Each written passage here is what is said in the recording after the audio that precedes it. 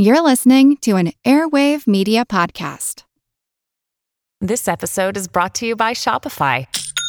Forget the frustration of picking commerce platforms when you switch your business to Shopify, the global commerce platform that supercharges your selling wherever you sell. With Shopify, you'll harness the same intuitive features, trusted apps, and powerful analytics used by the world's leading brands. Sign up today for your $1 per month trial period at shopify.com/tech, all lowercase. That's shopify.com/tech.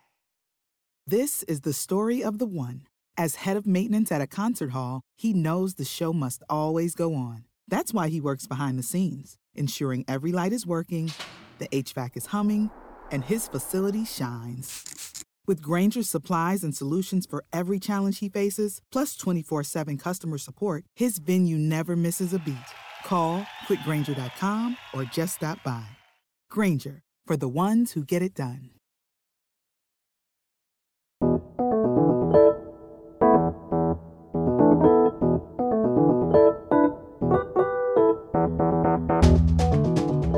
I have a couple of interesting facts to share, but before I do, I'm going to ask you not to remember them. That's important. Don't remember them. Just take them in and then let them go, okay?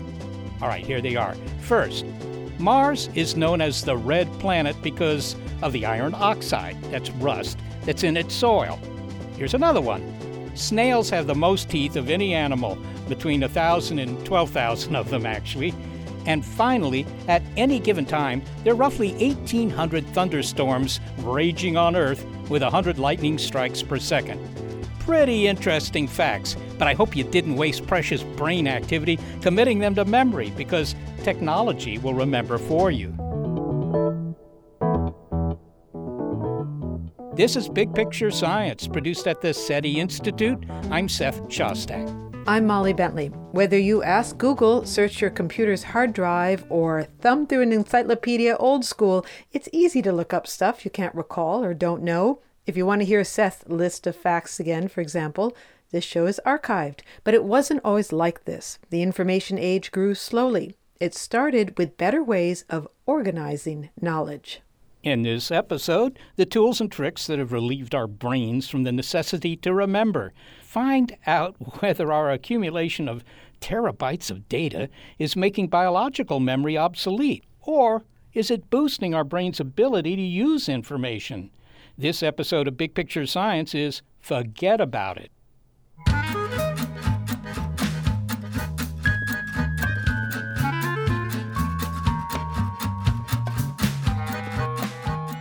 We often hear that if you want to be happy, you should be in the moment. Okay, that's fine for those of you who meditate, but for the rest of us, the past and the future keep butting in. You try to be here now, but find yourself wondering about whether you turned off the stove when you left this morning, shut the garage door, or worrying that your crazy cousin will show up unannounced for the holidays again. It's natural that our minds wander from the present. After all, evolution shaped our brains to include memory. I'm David Eagleman. I'm a neuroscientist at Stanford. The reason we remember is so that we can better predict the future. That's the whole reason we have memory. It's why we write anything down, is so that we can make better simulations of what will happen next. What and how our brains remember profoundly shapes our lives. But consider that Dr. Eagleman said we have memory and we write things down. They seem like the same thing, right? But they're not. Jotting down an idea is not the same as memorizing it. It's outsourcing your memory to ink and paper, or if you use a computer, to magnetic disk. Seth, which one do you use? Ink and paper or magnetic disk? Well, I use them both, actually. But, if I'm on an airplane or having lunch, I usually use pen and paper. I don't know, somehow it's easier, just physically. And I find that the ideas are a little better that way. Well, whether you write with pen and paper at lunch or not, or use another external device, it's not the same as biological memory. Now, the ancient Greeks often memorized, really lengthy poems like the Odyssey or the Iliad. So how did we come to rely on memory aids? Well, it goes back to the fact that the brain, even the brains of the ancient Greeks, could only remember so much. So the benefits of writing things down were quite obvious. Writing itself, which began about 3500 BC in Mesopotamia, put information at our fingertips, at their fingertips, But, of course, that wouldn't be very helpful if everything was a jumbled mess. We had to get organized. Here's where type A personalities get revenge for all the jokes about being retentive. Ideas that are well organized can be retrieved quickly, like plans for an aqueduct or a method for collecting taxes. Bingo, you've got the growth of civilization. Okay, it's not quite that simple, but as anyone who favors ring binders knows, you can achieve great things if you can find valuable information fast. Yeah, do you have a lot of ring binders, Molly? I think you probably know the answer to that. Now, you'd think that the first method for sorting ideas would be one that draws on, well, one of the first sequences we learned.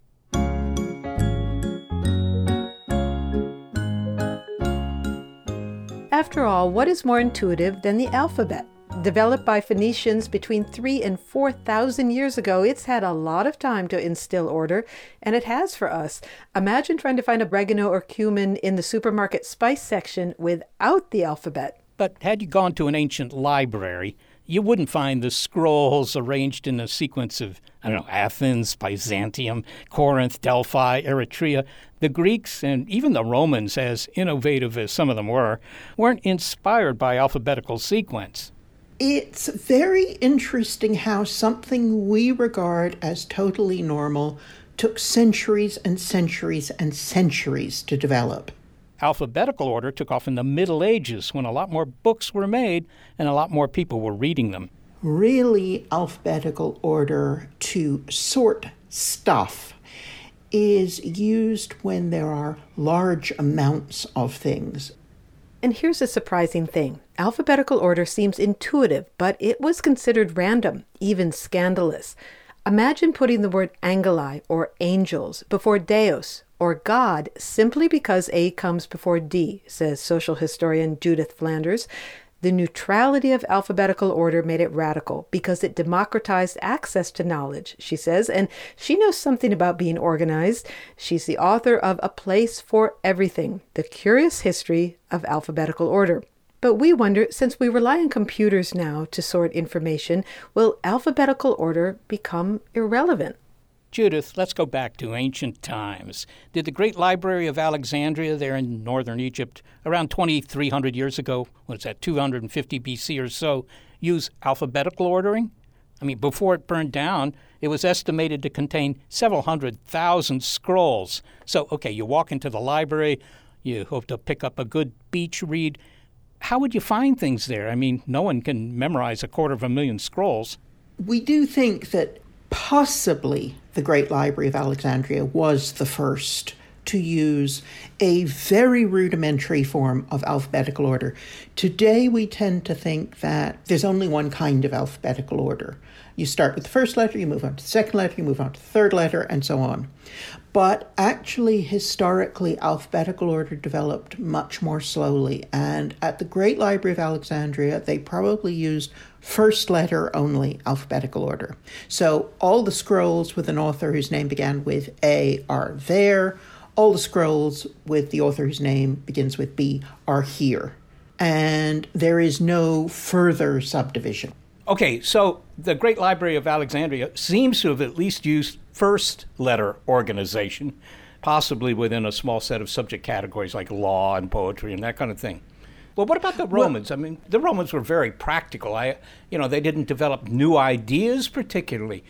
Even though they would build viaducts and stuff like that, they were great at organization in some ways. Well, you're looking at this as though alphabetization is the great good, and we have been working towards this historically through the centuries. There are many methods of organization that don't involve the alphabet or involve the alphabet as a secondary sorting tool that we continue to use today. And the idea that this is the only sensible sorting tool is kind of regressive. The Romans were not remotely interested in alphabetization. They hardly used it. Instead, they used geographical, they used chronological, they used, very importantly, hierarchical. All these sorting orders are sorting orders we kind of know about and don't think about today. For example, geographical. Let's take us back 3 decades, when we still use telephone books. phone books are not primarily alphabetical. They're primarily geographical.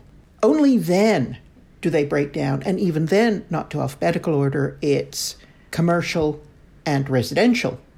The third level of categorization is alphabetical. It's funny how you don't even think about that when you use the phone book, right? You turn to the part where your city is, and you start there. And equally, an electoral register we think of as being alphabetical, but of course, primarily it's geographical. Then it's chronological, only people over the age of 18. And then it's alphabetical. I think you mentioned in your book that not so long ago, a little over 100 years or so, Harvard and Yale universities would list their students not necessarily in alphabetical order, but on the basis of the social status of their families. Yeah, that's about 200 years ago. I would like to give them a little bit of credit for getting themselves together. But indeed, hierarchical sorting orders were hugely important historically. In Britain, the Domesday Book in 1086, which was the first book put together of land tenure, who owned what for tax purposes, was in geographical order and then in hierarchical order. So you started with the most important barons and nobles, and then you worked your way through the clergy, and then the prosperous middle section, until finally you got to the smallest landowners. I think that, the thing about alphabetical order is that we learned it very early. Kids learn their ABCs often long before they're able to read or write. It has a tune, a jingle with it, so it's almost muscle memory, right? You don't have to think about, well, this begins with a B, so that's going to come before anything beginning with an M or an N. Well, there are two parts, and again, we've merged them in our heads because they happen at the same time. We learn the alphabet, as you say, by the Little Alphabet Song, and that is important in teaching us to read. We need to be able to recognize all the letters of the alphabet. What we do not need to learn to read is to have the alphabet in any particular order. It wouldn't matter if we knew that or not, as long as we could recognize all the letters.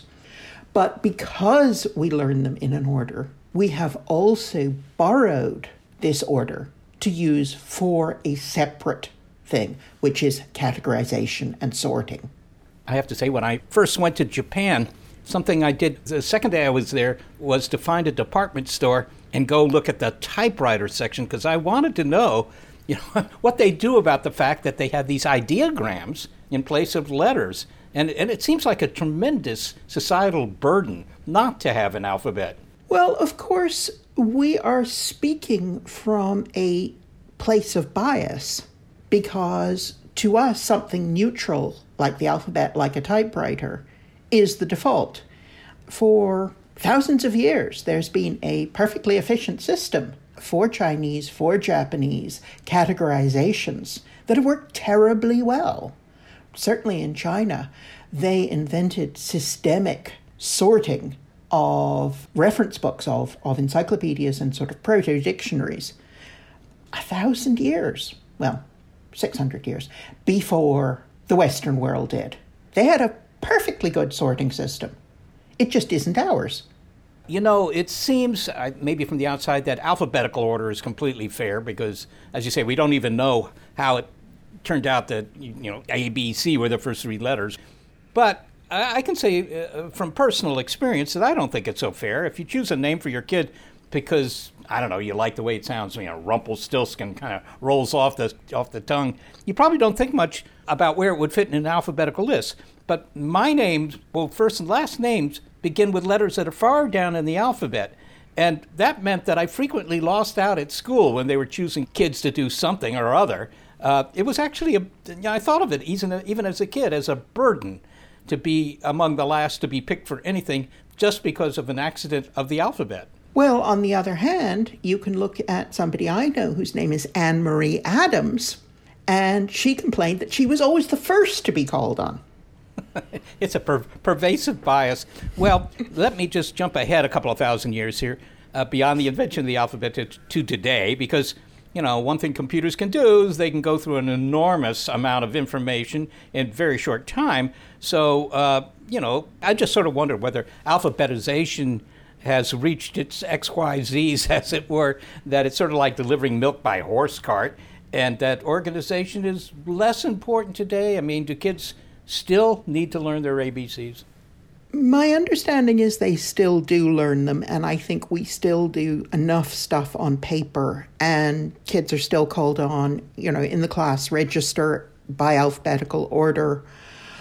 But it may be alphabetization is on its way out. Alphabetization really comes to prominence in the Middle Ages. In the end of the 13th and in the 14th century, it begins to flourish. So it may be that in a few hundred years' time, there will be a historian who says, it was an 800-year phase. Well, Judith, I have to say, when I was learning to type a long, long time ago, I thought that they ought to reorganize if they couldn't reorganize the keys on the keyboard, at least maybe reorganize the letters that are used to spell words so that it wasn't such a tangle of my fingers trying to type English words. But you know why the keyboard is in the order it's in. I think it's just a consequence of the mechanics of the typewriters, that the keys would jam. It was actually to slow you down, not to speed you up. Well, it was successful. Judith Flanders, thanks so very much for speaking with us. Thank you for having me.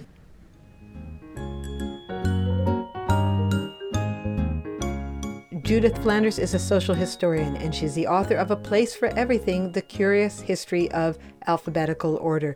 Seth, you said that we've retained alphabetical order in a way that's akin to muscle memory. But I have to say that sometimes when I'm looking something up by the alphabet, I have to sing the song to myself. Do you have to do that? No, not for the alphabet. There are plenty of other things I have to sing the songs to, particularly when I'm trying to retrieve the third stanza of a song or something like that. Judith and I talked very briefly about the keyboard order, the QWERTY keyboard as it is, QWERTY being the first 6 letters you see on the top row, alphabetical roll on your keyboard.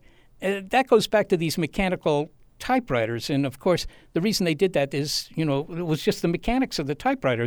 If you type too quickly, you would clash the keys. The little metal arms that the keys were on, right, would hit, and you'd have to unjam them. Well, actually, you and Judith said that, and it sounded like you were saying different things, but you were actually agreeing with each other, and that wasn't clear. So the idea is that the keyboard is laid out that way so that you will slow down so that the keys don't jam up. Yeah, exactly.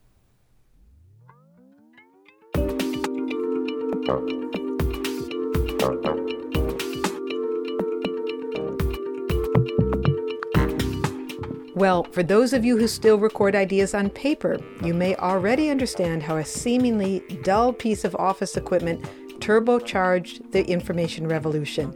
We have a couple of them in our basement. That's next. And it's okay if you don't remember this episode of Big Picture Science. It's perfectly fine to forget about it. This is the story of the one. As a maintenance engineer, he hears things differently. To the untrained ear, everything on his shop floor might sound fine, but he can hear gears grinding or a belt slipping.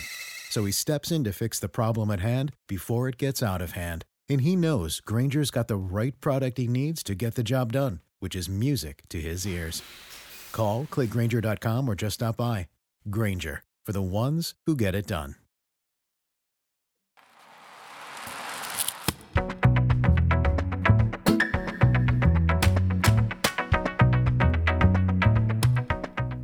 I can still remember my Boy Scout law from when I was about 11 years old. We all had to learn it. Okay, let us hear the list. What was the Boy Scout law? Boy Scout law was, a scout is trustworthy, loyal, helpful, friendly, courteous, kind, obedient, cheerful, thrifty, brave, clean, and reverent. Didn't have to write it down. And have you been able to uphold all those qualities all these years? Well, I'm not the Boy Scout anymore. I upheld most of them, I would say. Most of them, yes. Well, we're talking about the impact that our increasing outsourcing of information to, well, whatever it may be, tablets, scrolls, notebooks, computer hard drives, has had on our biological memory. But also, what we got in the bargain using external storage has helped us to do more, faster, better. And all of that powered the modern age. The mid-19th century began to feed on information the way steam engines did coal. But where do you put all that paper? The correspondence, the production schedules, the orders for steel or feathered hats. The modern workplace needed a logical storage system, and it found one. If a company makes a copy of every contract and then puts it in a file, shouldn't the copy be in that file? Yes, I suppose it should. It should, right? Unless, of course, it's somehow been misfiled. But misfiled? Yes, misfiled. How could somebody misfile something? What could be easier? It's all alphabetical. You just put it in the right file. That's all you have to do. I never misfiled anything. I'm sure that you didn't. That guy knows that the key to a well-run office is, and was up until the arrival of computers, a piece of office furniture so patently dull it belies the impact that it had on the information age. I'm Craig Robertson, and I'm an associate professor of media studies at Northeastern University in Boston. Well, it's like any invention, the filing cabinet is very much a product of its time and its place. So that time was the late 19th century, and that place was not just the office, but the office in a corporation. And what that means is that the scale of production has increased dramatically. So what you need is access to information. Which was recorded on paper. Lots of paper. If it was loose paper, it was stored in piles, right? Or put on a spike, right? So it was sort of in piles, but not in really any order. And then if you wanted to find a particular bit of paper, you would look through the pile and try to pull it out and not disrupt the pile of paper. And so the solution in the past to that kind of problem had been to store relevant bits of paper in bound volumes, in books, right? As the amount of information, the amount of paper increased, books also became completely impractical. The Filing Cabinet, A Vertical History of Information, is Dr. Robertson's book about a transformative invention of the 1890s, inspired by the library card catalog that had been invented just a few decades prior, that pulled the 19th century office into the modern age. Craig, what problems of the 19th century office was the filing cabinet designed to solve? And I'm imagining a figure like Ebenezer Scrooge writing something in his ledger. It would be a big, thick ledger. He'd be writing all of the accounts in pen. And that account book or that ledger would be really key, but it would all be bound together. All the information would be bound together. As Scrooge wrote in that ledger, right? Like he's writing it today, on September the 13th. So-and-so happened. The next day, September the 14th, I dealt with someone else. So it's arranged chronologically. So if you're trying to figure out the history of your business with one particular client, you're having to scroll through all these different pages. And in part, it's your own personal memory that's aiding you finding the relevant bits of information. Now, Craig, you're using the word information, and we're all familiar and comfortable with that word. I mean, it's the information age. In the mid-19th century or in the late 19th century, when the filing cabinet made its debut, was the word information the word that people would use to characterize what was being put into filing cabinets? Yeah, well, one of the things I think is so important about the filing cabinet is it's through the use of the filing cabinet that the word information sort of starts to circulate with its modern meaning. So in fact, prior to about the middle of the 19th century, information often referred to was almost like a verb, right? The idea of being educated, of being informed, to be informed, right? And it's only slowly through the 19th century that information becomes like a name for an object, for a thing. There's this change in an understanding of how much information we need to know about our economy, about our population. This is the moment when passports come in, right? And border control comes in. And so what's going on is sort of as we enter to the 20th century into the modern world, we need information, right? On a scale that previously societies haven't gathered and collected. So what you see when you open up a file drawer, in my argument, is you see information. What used to be a bound page in a book is now a loose piece of paper. So information becomes something that can exist at the end of your fingertips. Mm-hmm. I find filing cabinets quite intuitive. I can feel myself going through the tabs. Like what you would do, you have all these files and you just go through with your finger, right? And you have a sense at one glance, all the files that you have, and then you understand the order, how they're ordered. It's just easy to find things. It really is. And, and that phrase, at a glance, right, was how a lot of filing equipment companies advertise the filing cabinet. And what sort of goes from this is not only is it intuitive, right, is it that this is where the filing cabinet isn't this benign and inert thing, that what the filing cabinet is doing, right, it's guiding us. Like that's how the filing cabinet was sold, right? It was sold almost as like a machine that did the remembering and the thinking for us. So then it's our fingers that are doing the work, not our brain, right? Because the filing cabinet itself, right, is the brain. It's doing the thinking. Surely it wasn't described as a machine, though, was it? Well, this is the crazy thing. It was, right? I mean, as ridiculous as it is, it doesn't fit our idea of anything that is mechanical or a machine. But again, the moment it emerges at the beginning of the 20th century, this is an era besotted with the idea of machines, and machines equal progress and modernity. So therefore, to sell the filing cabinet, right, to make it something that people would see value in, it was referred to as a machine that could then be operated by hand, by those fingertips. One of the charms of your book about the history of the filing cabinet are the images of the advertisements that you include, and some of them are quite amusing. I'd like you to read the advertisements that were touting the verticality and the strength of the filing cabinet. But first, can you give us a setup here? The filing cabinet was marketed as something quite modern.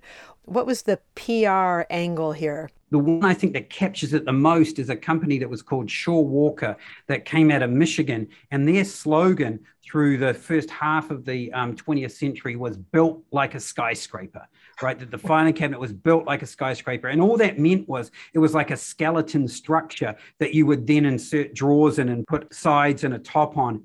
And so you had these crazy series of ads. Craig, can you read one of those ads? And maybe describe the picture that goes with it, the drawing that goes with it. It's pretty amusing. To portray this, to put this across, when they talk about this, the strength of the filing cabinet, there's a drawing of a filing cabinet with an open drawer and a man in a suit is jumping onto the open drawer. And when it comes to rigidity, the same man in his suit continues to use the filing cabinet as sort of as a piece of exercise equipment. And he's doing something that's sort of like a pull-up on an open drawer, right? And the idea is that both these things are showing that nothing can budge the filing cabinet. So when they're talking about the strength of the filing cabinet, the text beside it says, jump into an open drawer of a Shaw Walker steel letter file with all your might and main, then jump out.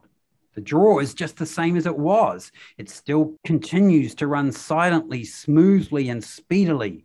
This extreme test is proof of Shaw Walker skyscraper construction. What strikes one about these ads is that they seem to be appealing to a kind of stereotypical masculinity, and not in a subtle way, with the image of the skyscraper behind the drawing of the file cabinet, but yet it was women who ended up using the file cabinet, in fact, being the filers. Yeah, I think that what these ads do, like as you said, they really do convey that, these men in their suits in an office are, their masculinity cannot be questioned, right? And I think the way I understand that is what I see in these ads, therefore, is a response to this sort of the anxiety created by the arrival of women in the office, right? So prior to the 20th century, most clerks were men. What we're seeing is like to say, just because women are in the office now, that shouldn't devalue the work that men do in the office. You address the role of the filing cabinet in what you call in your book the ascendancy of the importance of information. So information was becoming more important. People were collecting more of it so that they could run their businesses. I wonder if you could talk about the role of the filing cabinet with regard to our memory. It was described as automatic memory. So you could put all this information away and you could store it. I'm wondering, did that change our relationship to memory and to forgetting? I know that's a very broad question, But it strikes me that here's a time in history where we thought we can just remember everything. We'll write it down and we'll file it away. Yeah, I think the key part is that what you're talking about there is that sort of idea of scale, right? That suddenly, what the filing cabinet did is it allowed the scale of what could possibly be remembered, right? The things that could potentially be remembered, that increased at the time to what seemed like a vast scale. Like suddenly, we have drawers, and we fill up that filing cabinet. Let's get another 4-drawer filing cabinet. Or if we want to go really crazy, we get a 5-drawer filing cabinet, right? And we can just keep storing this stuff. I mean, there is a limit, right? In the sense that filing cabinets take up space, right? But still, the filing cabinet definitely encourages the collection of more and more information.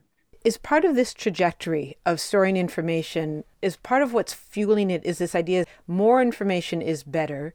We can control information if we break it down into smaller and smaller bites, something called a granular certainty.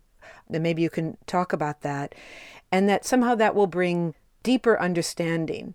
But that hasn't necessarily happened. I mean, do you feel like today we have control of information, or we have any deeper understanding of the world because we have so much information?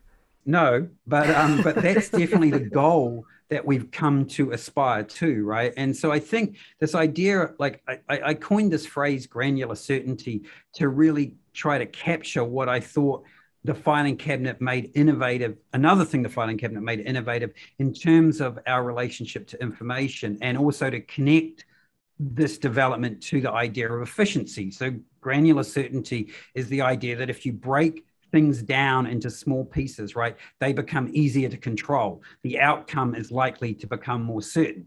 And, in the early 20th century, think of the assembly line, Henry Ford's assembly line, right? This is the logic that the filing cabinet's part of, that, if we can break information down, if we can break knowledge down into small pieces, it's going to help us have sort of more mental dexterity and allow us to make connections that we may not previously have been able to do or see, right? But of course, knowledge is a really messy thing, right?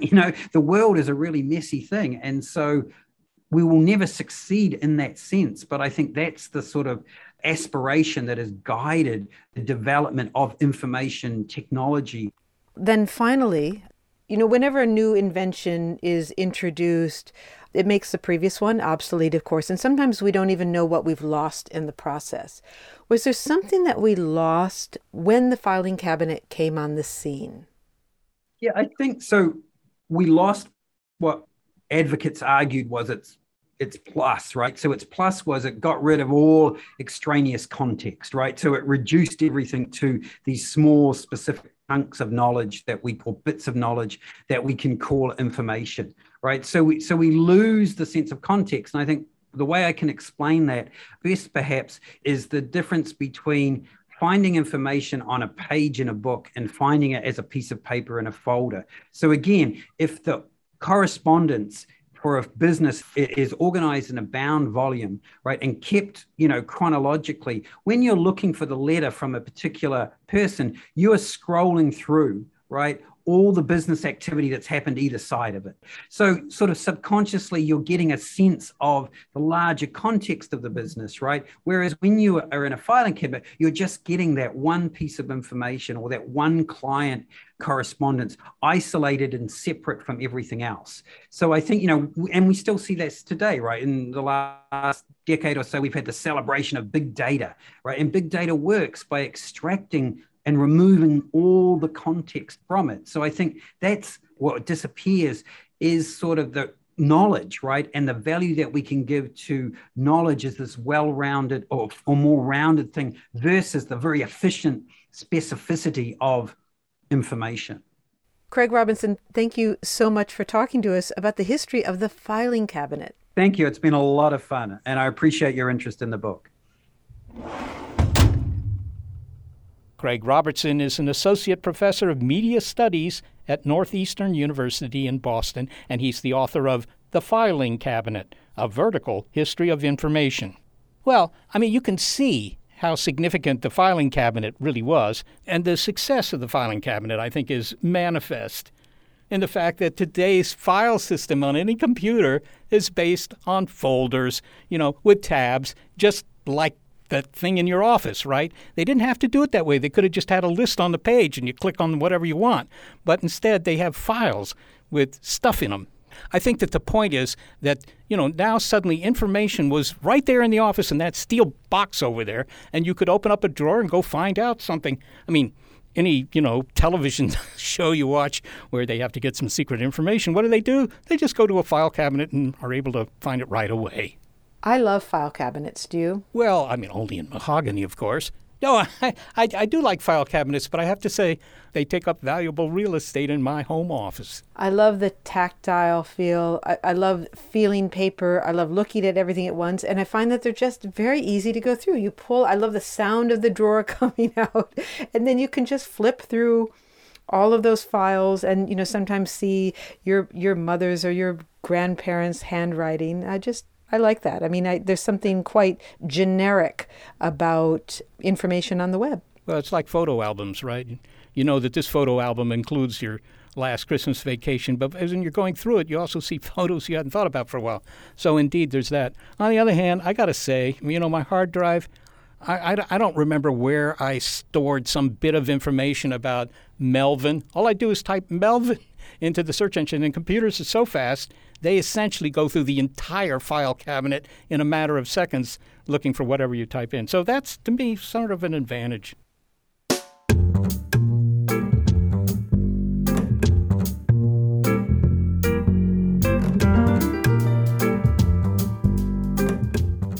Well, from paper files to computer files, you may feel that the need for memorization is going the way of the stone tablet.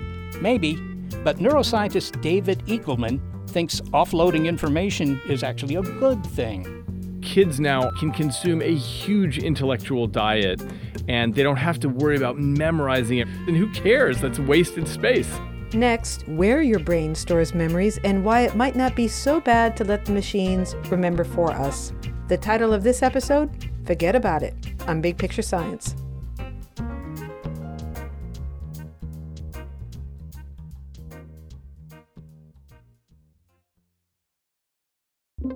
With Wired Science, you can geek out all you want. It's a podcast for anyone obsessed with math, science, space, biology, or technology. And it provides in-depth coverage on current news and discoveries. From strange diseases that turn your tongue fuzzy to tech that'll help crops grow from space. New episodes are released nearly every day, and they're typically under 10 minutes, so you can easily make them a part of your daily routine. Listen in the morning while you're getting ready or during lunch while you check NASA's astronomy picture of the day. Check out Wired Science now, wherever you get your podcasts. That's Wired Science, wherever you get your podcasts.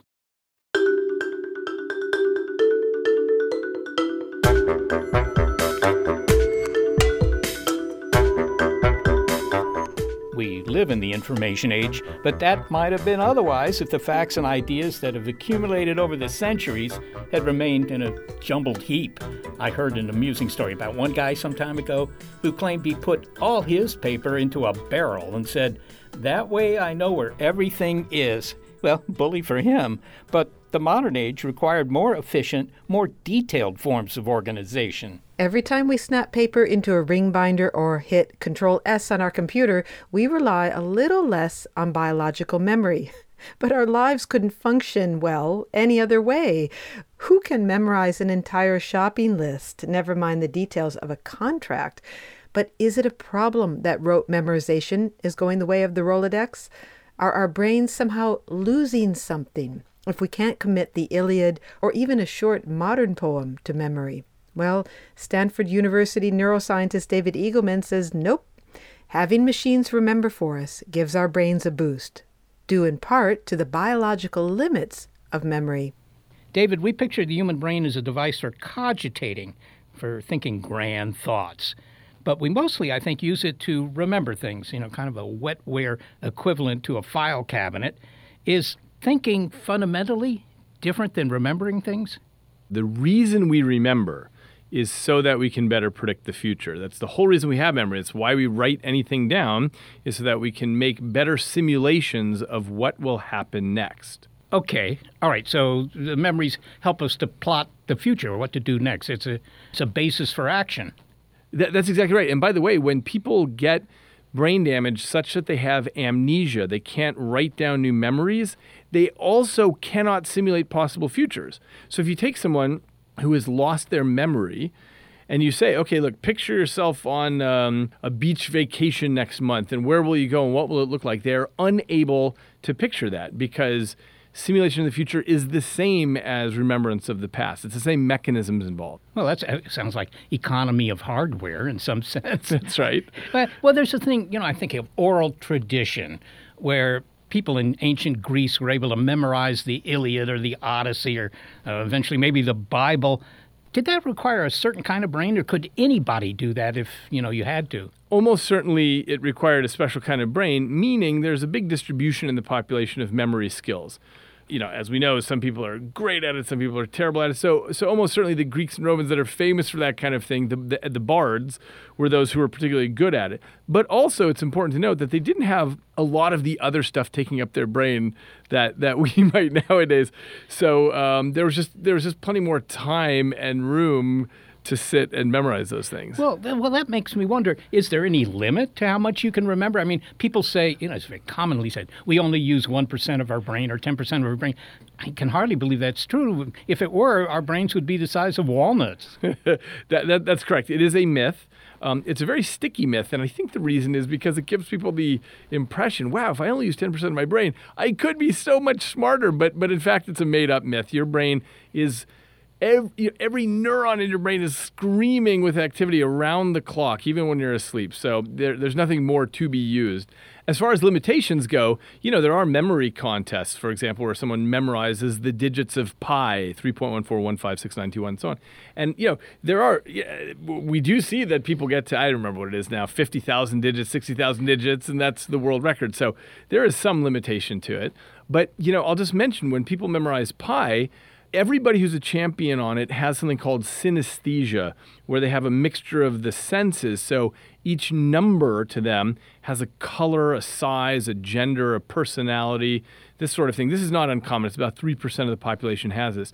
So when they're memorizing the digits, there's a whole story landscape there, and that's how they can memorize it. If you don't have synesthesia, there's no way you'd be able to memorize 50,000 digits. That recalls the time we interviewed somebody about memory who talked about the memory palace. In fact, he had written a book about that. And that, the trick to remembering, for example, all the cards dealt off a deck of cards was to associate each of those cards with a, part of your house. This is the walk-in closet, and this is, the living room and so forth. So then you travel through the house in your brain, and you remember all these cards. That's exactly right. And the reason the memory palace works for everyone is because spatial extent to us is highly important. So where things are and how things relate geographically to one another is such a fundamental part of our brain that all we're doing then is taking something abstract like the cards from the deck and tying it to those locations. So that's a very effective method, one among many, for memorizing long strings of things. Well, that sounds similar to an idea I read about recently in a book by Jeff Hawkins called 1,000 Brains.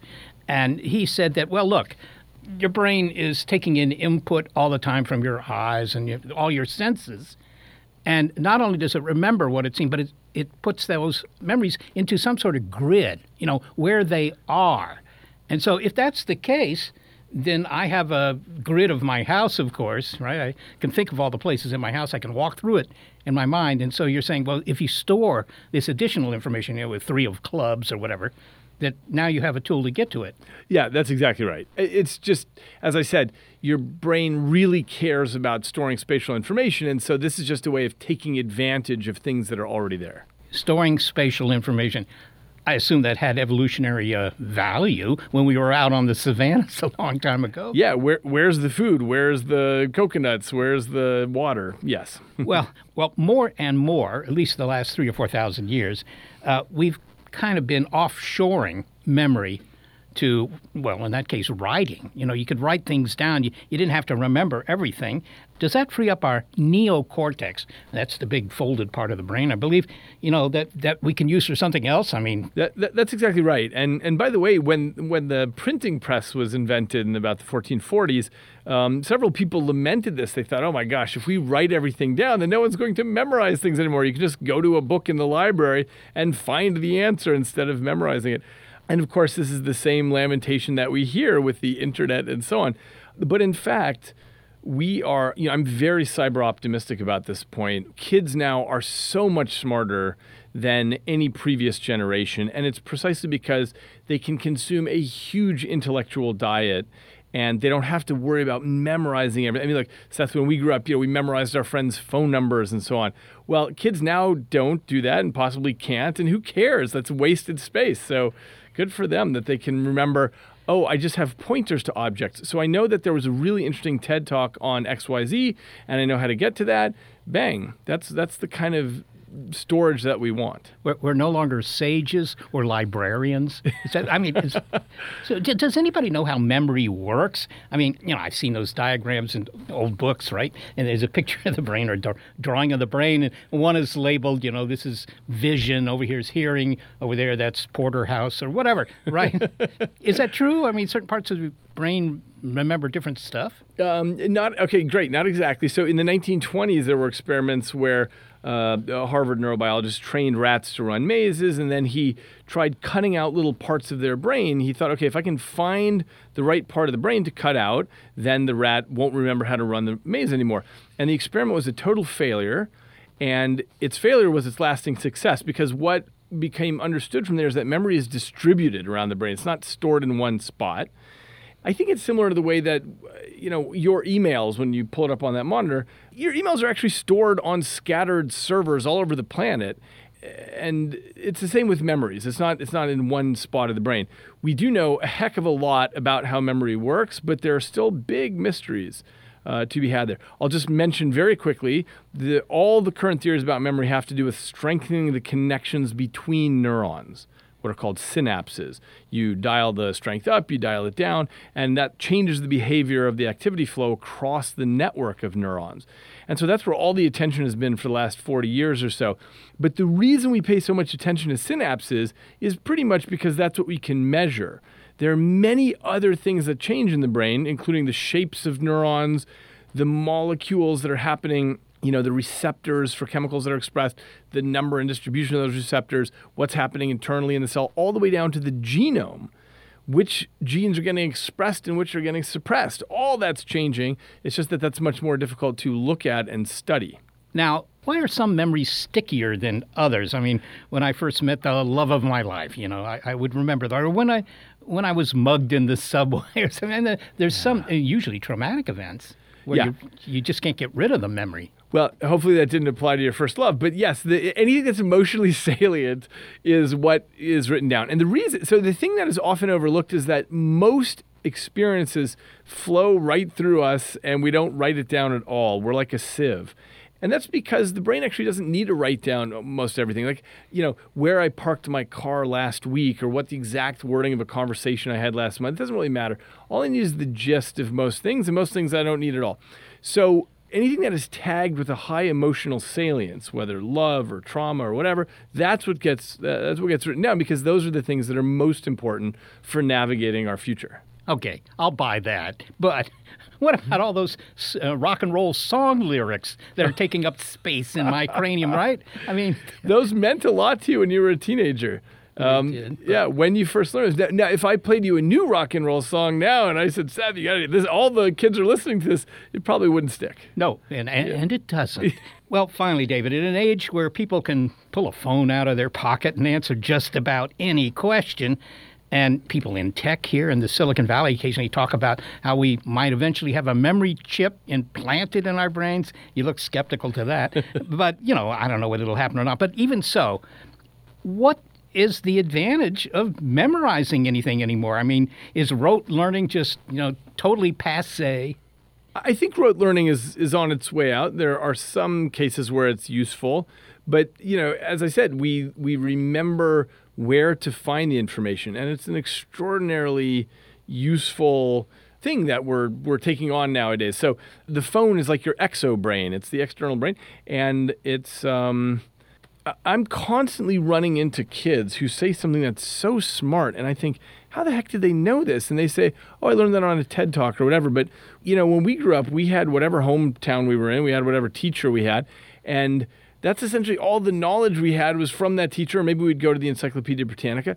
But the fact that you can access anybody, you can access the best person in the world giving a TED Talk in 15 minutes, summarizing what they know. It's absolutely terrific that we are raising children with this, and that's what's going into their storehouse of knowledge, and they know where they can find these things. I always thought I was born 50 years too soon. Yeah. It seems that's the case. Well, David Eagleman, thank you so very much for speaking with us. It's great to see you again, Seth. David Eagleman is a neuroscientist at Stanford University. Well, Seth, when we look at the big picture here, it's clear that there are some things we don't do anymore, that we don't memorize anymore, and we may feel as though we've lost something. But one of the questions we asked in the show is whether our brains are somehow hurting as a consequence. Well, I don't think so. I mean, consider what Dr. Eagleman said about the fact that, we offshore a bunch of memory, but on the other hand, now we can spend more time thinking about all those data. I remember 30 years ago having to memorize the telephone numbers of all my friends. So I don't have to do that anymore. I can spend more time talking to them about things. But are you certain that we really haven't lost much? Well, we have lost something. I mean, my roommate, could quote Shakespeare. I mean, there are benefits to actually memorizing certain things. And the whole point of education is to get enough stuff into your head that you know so that you can apply that to whatever situation is in your life. Well, I think the point that was made in the show is one of the things we do lose by breaking information up to its little bits is we sometimes lose the context.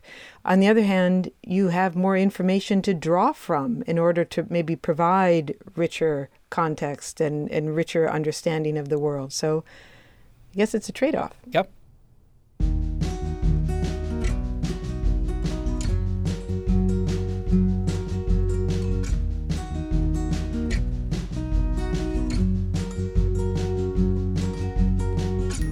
Well, if we remember anything, it's that this show relies on the talents of senior producer Gary Niederhoff and assistant producer Sarah Derwin. Thank you to both of them. I am executive producer of Big Picture Science, Molly Bentley. Thanks also to financial support from Rena Shulsky David and Sammy David, to NASA, and to the William K. Bowes Jr. Foundation. Big Picture Science is produced at the SETI Institute, a nonprofit education and research organization that, among other endeavors, investigates the consequences of technological development on society. I'm the Institute's senior astronomer, Seth Shostak. Also, a big thanks to our listeners and our Patreon supporters. Remember, this episode of Big Picture Science is Forget About It.